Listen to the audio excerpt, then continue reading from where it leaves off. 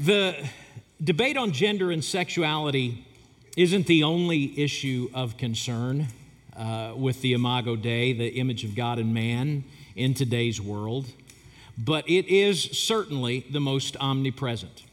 There isn't a day that goes by where we are not impacted by this debate in some way, be it a news story that comes our way or a personal encounter with someone who is struggling with their gender or their sexual identity, or a call to join the fight to normalize gender fluidity or to fight its acceptance as normative. We simply cannot get away from this debate. 10 years ago, I told our student ministry leaders at the time that I believed the biggest threat to the authority of God's Word in the lives of our student would be the acceptance of unbiblical views of sexual identity and expression. And those students are now in their mid to late 20s. And I think if you surveyed students from that era, you would be shocked at how many of them have rejected the Bible's teachings on this subject. In fact, several years ago, I preached at Midwestern Seminary in Chapel, and I said at that time, none of us as pastors wanted to survey what our congregation under the age of 40 thought and believed about sexuality. But before we lament this generation's compromise, those of us who have a little less tread on the tire might need to look in the mirror. The parents and grandparents of those students that I've just talked about long ago rejected the authority of God's Word and embraced unbiblical views of sexual identity and expression, not, of course, in normalizing same-sex and transgender sexual identities, but in the shoulder shrug that those generations gave to non-marital sex. The data is clear and irrefutable and has remained remarkably unchanged since the 50s, which means that what I'm about to say applies to people in their 80s in this room. The vast majority of men and women have had sex before marriage.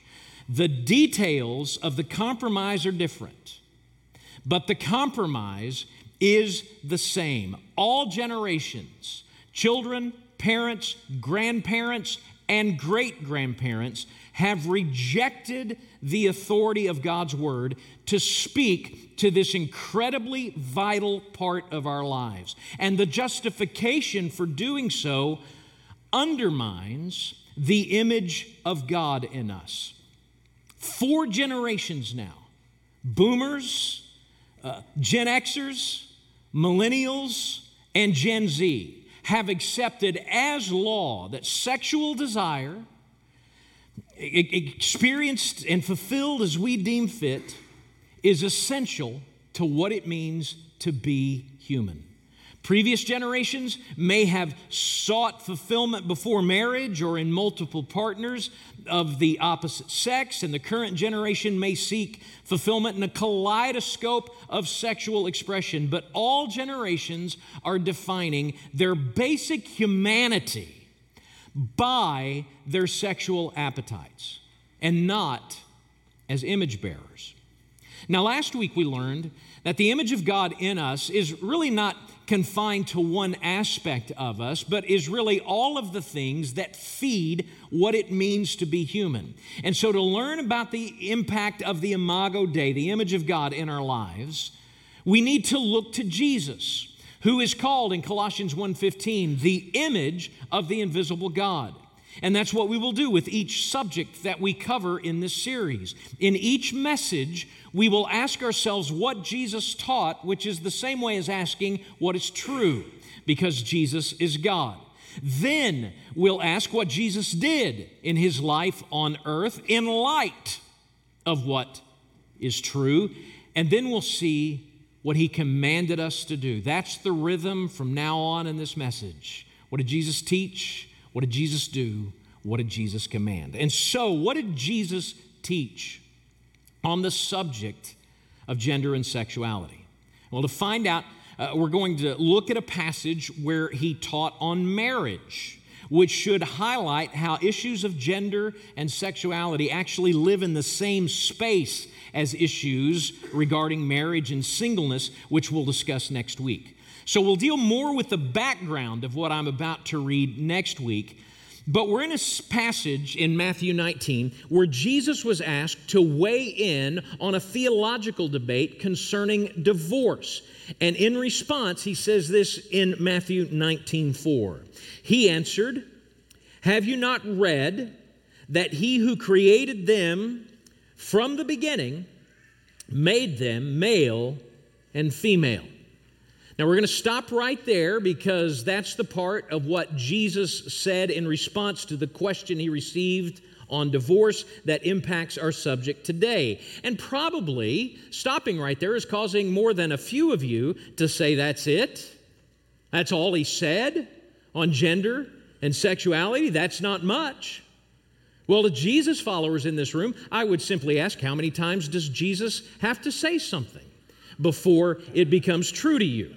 But to skeptics in this room, including Jesus followers who are skeptical about our church's teaching, which will become clear on gender and sexuality, let me say that it may indeed be all that Jesus said in his earthly life on that subject. But what he said wasn't isolated. It was actually fed by the Old Testament, which was his Bible, and which was the only Bible that the New Testament church had. Now, the teaching on gender and sexuality actually shows up in a lot of places in the Old Testament, but Jesus here is obviously alluding to Genesis 1, 26 and 27. So let's look to the screens and see what it says there. We reviewed it last week. Let's just see it again. "Then God said, 'Let us make man in our image, after our likeness, and let them have dominion over the fish of the sea and over the birds of the heavens and over the livestock and over all the earth and over every creeping thing that creeps on the earth.' So God created man in his own image. In the image of God he created them." And then Jesus' quote, "Male and female he created them."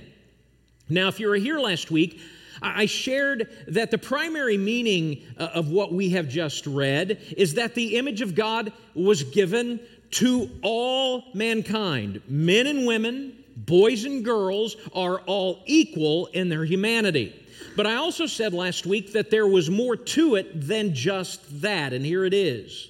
We're being told in Genesis 1 that part of what it means to be human is to have biological sex. In other words, God did not only give humanity equally to men and women and boys and girls.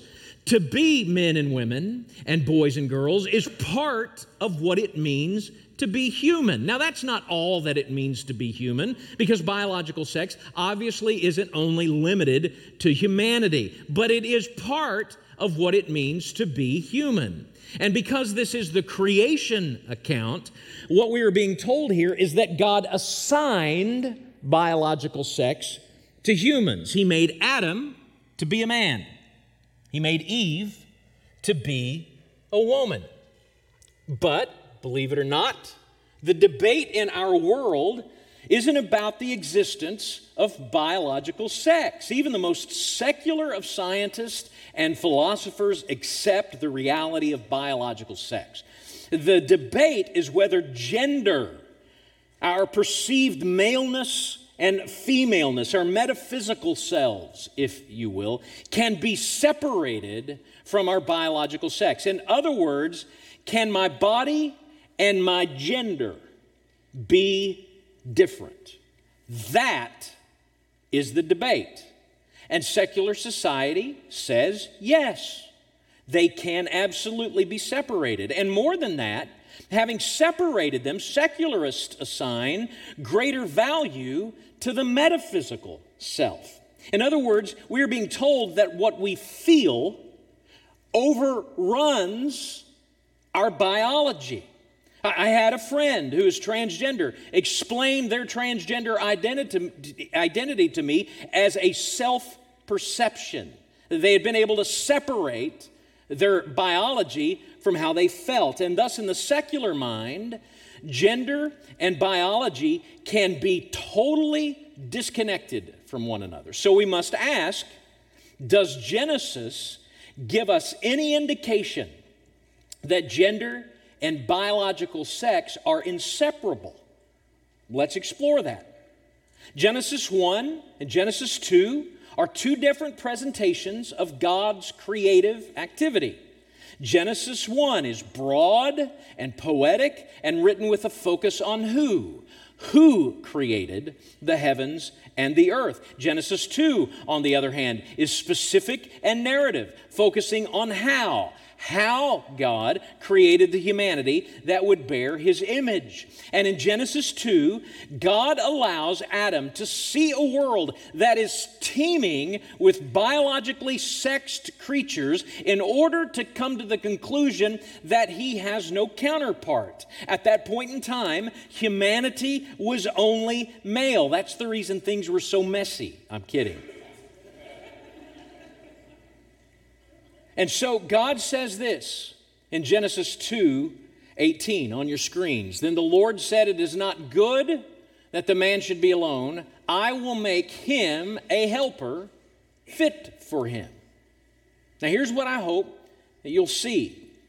With the assigning of biological sex in the creation of woman came an identity corresponding to that biological sex. A biologically sexed woman was created whose identity was unique to that biological sex, as that of a helper or partner to the man. And together in their different roles, they were to work to be fruitful and multiply, but more than that, to exercise dominion over creation. Neither could do this alone.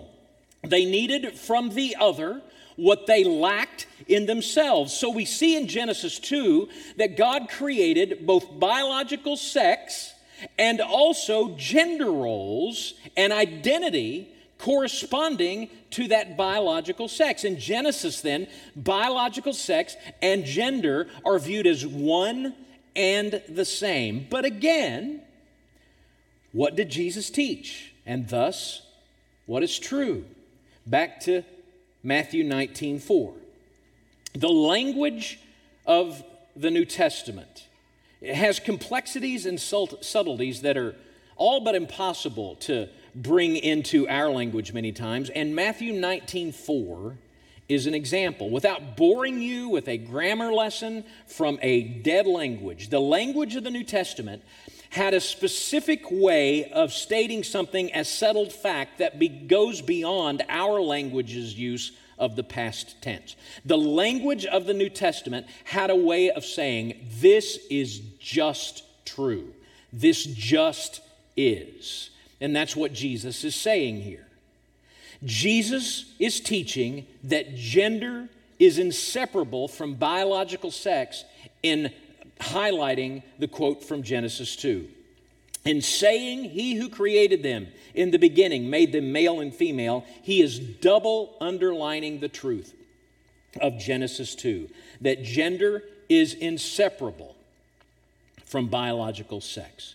And if you accept that Jesus is God, as all of Orthodox Christianity does, then Jesus is not merely offering an opinion. He is saying that this is true. And if you claim to be a follower of Jesus, then you simply aren't permitted to ignore his truth.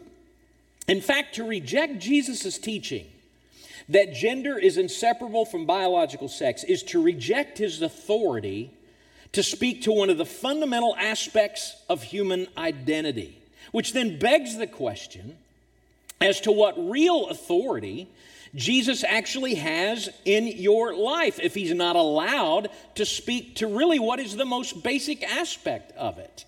This is why this whole debate is so eternally significant. It is not just a Christian obsession with sex.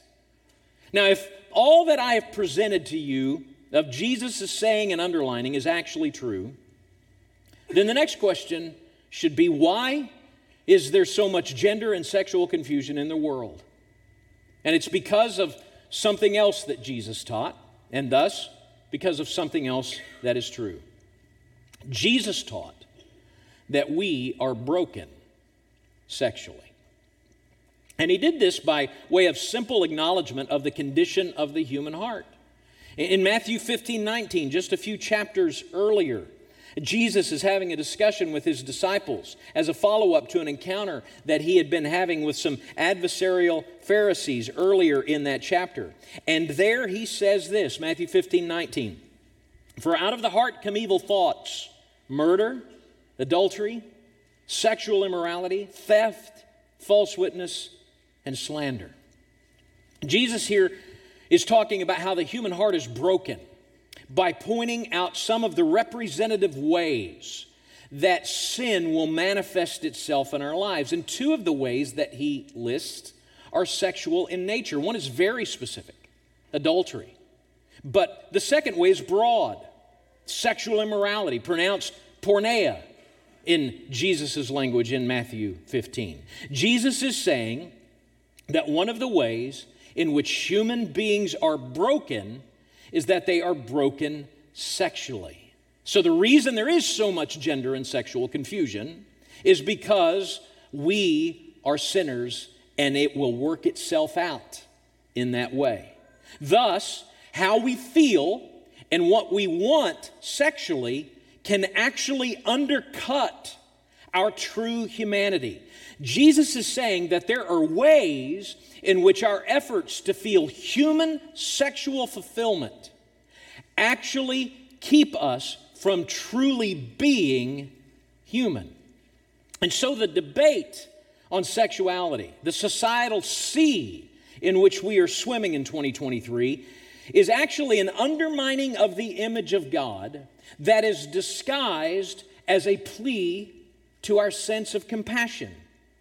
We're being told that only a mean-spirited bigot would want to keep someone from experiencing love as they feel compelled to experience it. I promise you, that's what our college students and our high school students and really what adults in the workplace are being taught today. That we're mean-spirited bigots to keep someone from experiencing love as they feel compelled to experience. And Christians have to know when you get that kind of accusation against you, how to respond to the challenge, which we can do if we continue to look to Jesus, the image of the invisible God, the true example of what it means to be created in God's image, and therefore the true example of what it means to be human. We look to him and we ask, what did Jesus do? What did Jesus do when encountering a person struggling with their gender identity or sexuality? Now, admittedly, we have no record of Jesus encountering a person struggling with their sexual identity or their gender identity, which may lead some to conclude, well, this wasn't a big issue in Christ's day. But that would be wrong. In fact, in 1 Corinthians 11, Paul addresses issues impacting the church at Corinth directly related to gender expression. Without going into a whole other sermon, and therefore you not getting home until after halftime, Paul in 1 Corinthians 11 is correcting those coming to the faith in Jesus out of the prostitution of the temple of Apollo. As temple prostitutes in Corinth, they would present themselves as feminine or masculine depending on the sexual desire of the one who was coming to worship at the temple.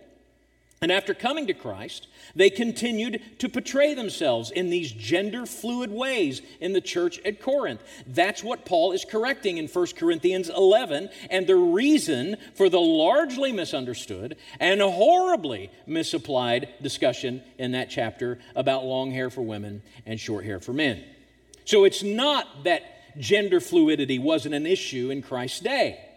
It's just that we have no record of him addressing it directly. But issues of gender and sexuality are just specific symptoms of the sexual brokenness that touches us all. And so by looking for what Jesus did in response to sexual immorality generally, we can find a pattern for dealing with gender and sexual confusion that we might encounter in the lives of people that we know and love. And with this as our goal, the minds of our teaching team went to what will be a very familiar passage of Scripture to many, if not most of us. If you have your Bibles, open them to John chapter 8. It's where we'll spend the rest of our time this morning. Find verse 2 and follow along as I read. Early in the morning, he came again to the temple. All the people came to him and sat down, and he sat down and taught them. The scribes and the Pharisees brought a woman who had been caught in adultery, and placing her in the midst, they said to him, "Teacher, this woman has been caught in the act of adultery. Now in the law, Moses commanded us to stone such women. So what do you say?" This, they said, to test him, that they might have some charge to bring against him. Jesus bent down and wrote with his finger on the ground. And as they continued to ask him, he stood up and said to them, "Let him who is without sin among you be the first to throw a stone at her." And once more he bent down and wrote on the ground. And when they heard it, they went away, one by one, beginning with the older ones. And Jesus was left alone with the woman standing before him.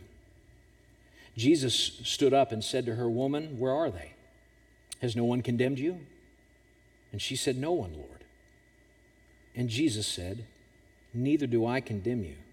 Go, and from now on, sin no more."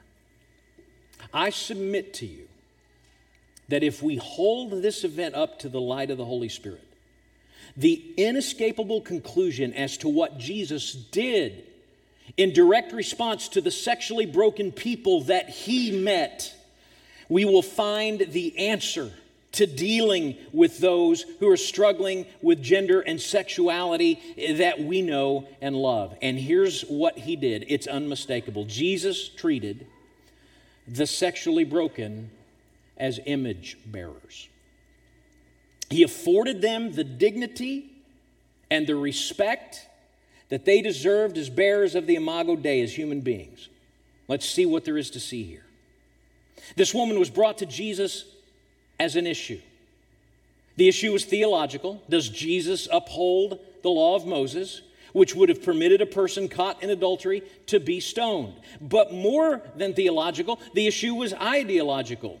Who would Jesus side with in the conservative and liberal divide framing Jewish life at the time?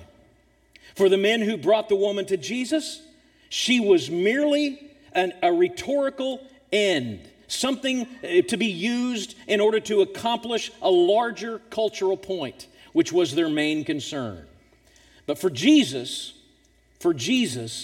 she was created in the image of God. She was a human person.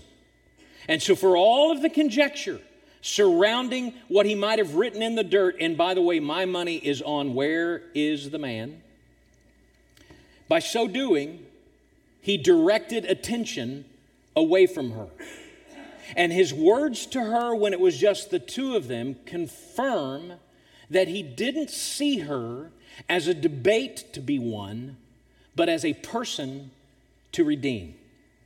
So the first thing that we can learn from Jesus as his followers is that we must recover our own humanity in his image by seeing with Jesus' eyes the person. We can't let the politics of the gender debate cloud our understanding that the gender and sexually confused in our midst are not things. They are not pawns in a political debate. Jesus also shows us here how to see the sexual sin of others in light of our own. If you'll remember last week, we saw that while the image of God was corrupted by sin, it remained intact as Adam, created in the image of God, passed that image on to his son, who passed it on to his son, and on and on and on. The image is our humanity, and we've all corrupted it because of our sin. It's so easy to compare our sins to others, and by lessening our own corruption, we are free to withhold compassion from other people and to judge them. That's what these men were doing. As Jesus followers, though, being remade into his image, into who we were intended to be, we can't view others as less than us because we find their sin less palatable than our own. Jesus saw this woman as a bearer of the image of God and for what she could be, sexually broken though she was. So he showed her mercy. That's what Jesus did. And that's what we need to learn. But in closing, let us think about what Jesus commanded. And by staying with this encounter, we see this unmistakably. Jesus called the sexually broken to repentance. In the secular debate on this subject, we are told that we lessen the humanity of a person struggling with sexual sin by failing to show them mercy, which is code for just accept them completely, no strings attached. And I hope that you've seen in Jesus' encounter with the woman caught in adultery that Jesus actually models for us what true mercy is and can be. He shows us that when we treat people caught up in sexual sin as subhuman, we trample on their humanity even as they misunderstand their humanity. But listen closely. We also lessen the humanity of people by failing to call them to repentance. Jesus did all that we just said. He treated this woman as a human person. He saw this woman caught in sin for what she could be. He held up a mirror to those who self-righteously thought of themselves as better. He showed her mercy, and then when they were alone, he called her to repent. Go, and from now on, sin no more.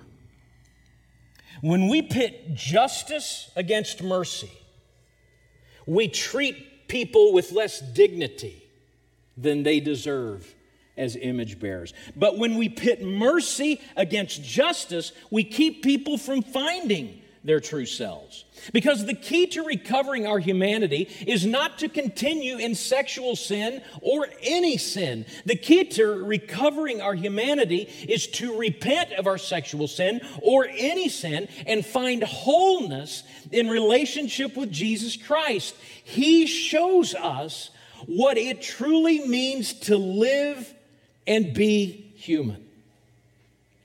So, to those in our midst today struggling with their gender identity and sexuality, and we would be foolish to think that there are none, this is the make or break moment.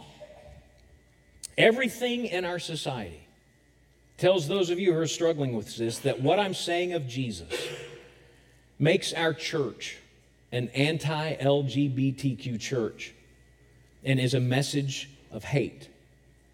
I don't deny that that is how many would view our message today. But I hope you hear my heart.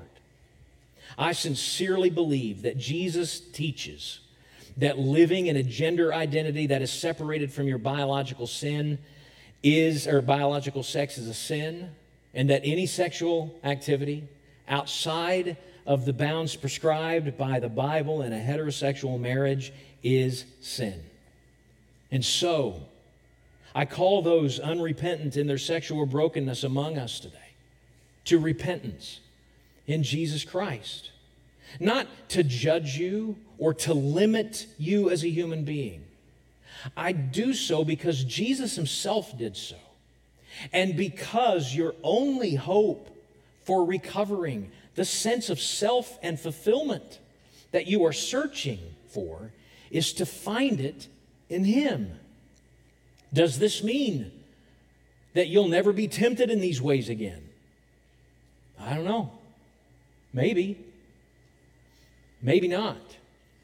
I know I followed Jesus for over 45 years, and I'm very creative with the temptations that I face after all that time.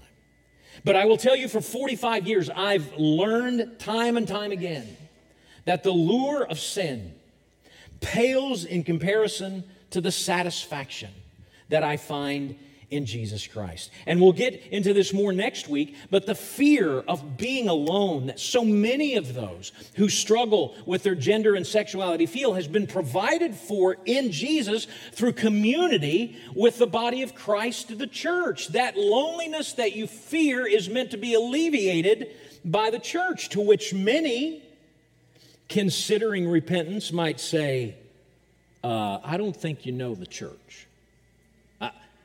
Those church folks are never going to accept me.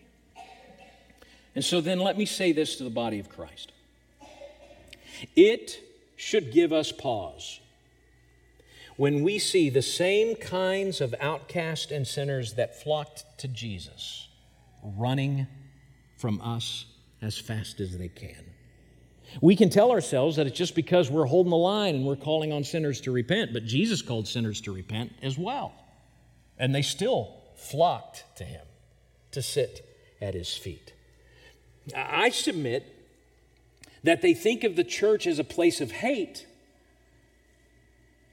because they know there are many here who truly despise them. So we have a choice. This is a make or break moment for us. We can treat people struggling with gender and sexuality as things, as pawns of the woke mob, as enemies, or we can see them as persons who in Jesus can be more than they are, and we can love them, calling them to the same wholeness in Jesus that we have found as we do. And in so doing, show the world Jesus and also show them what it truly means to be human. Let's go to the Lord in prayer.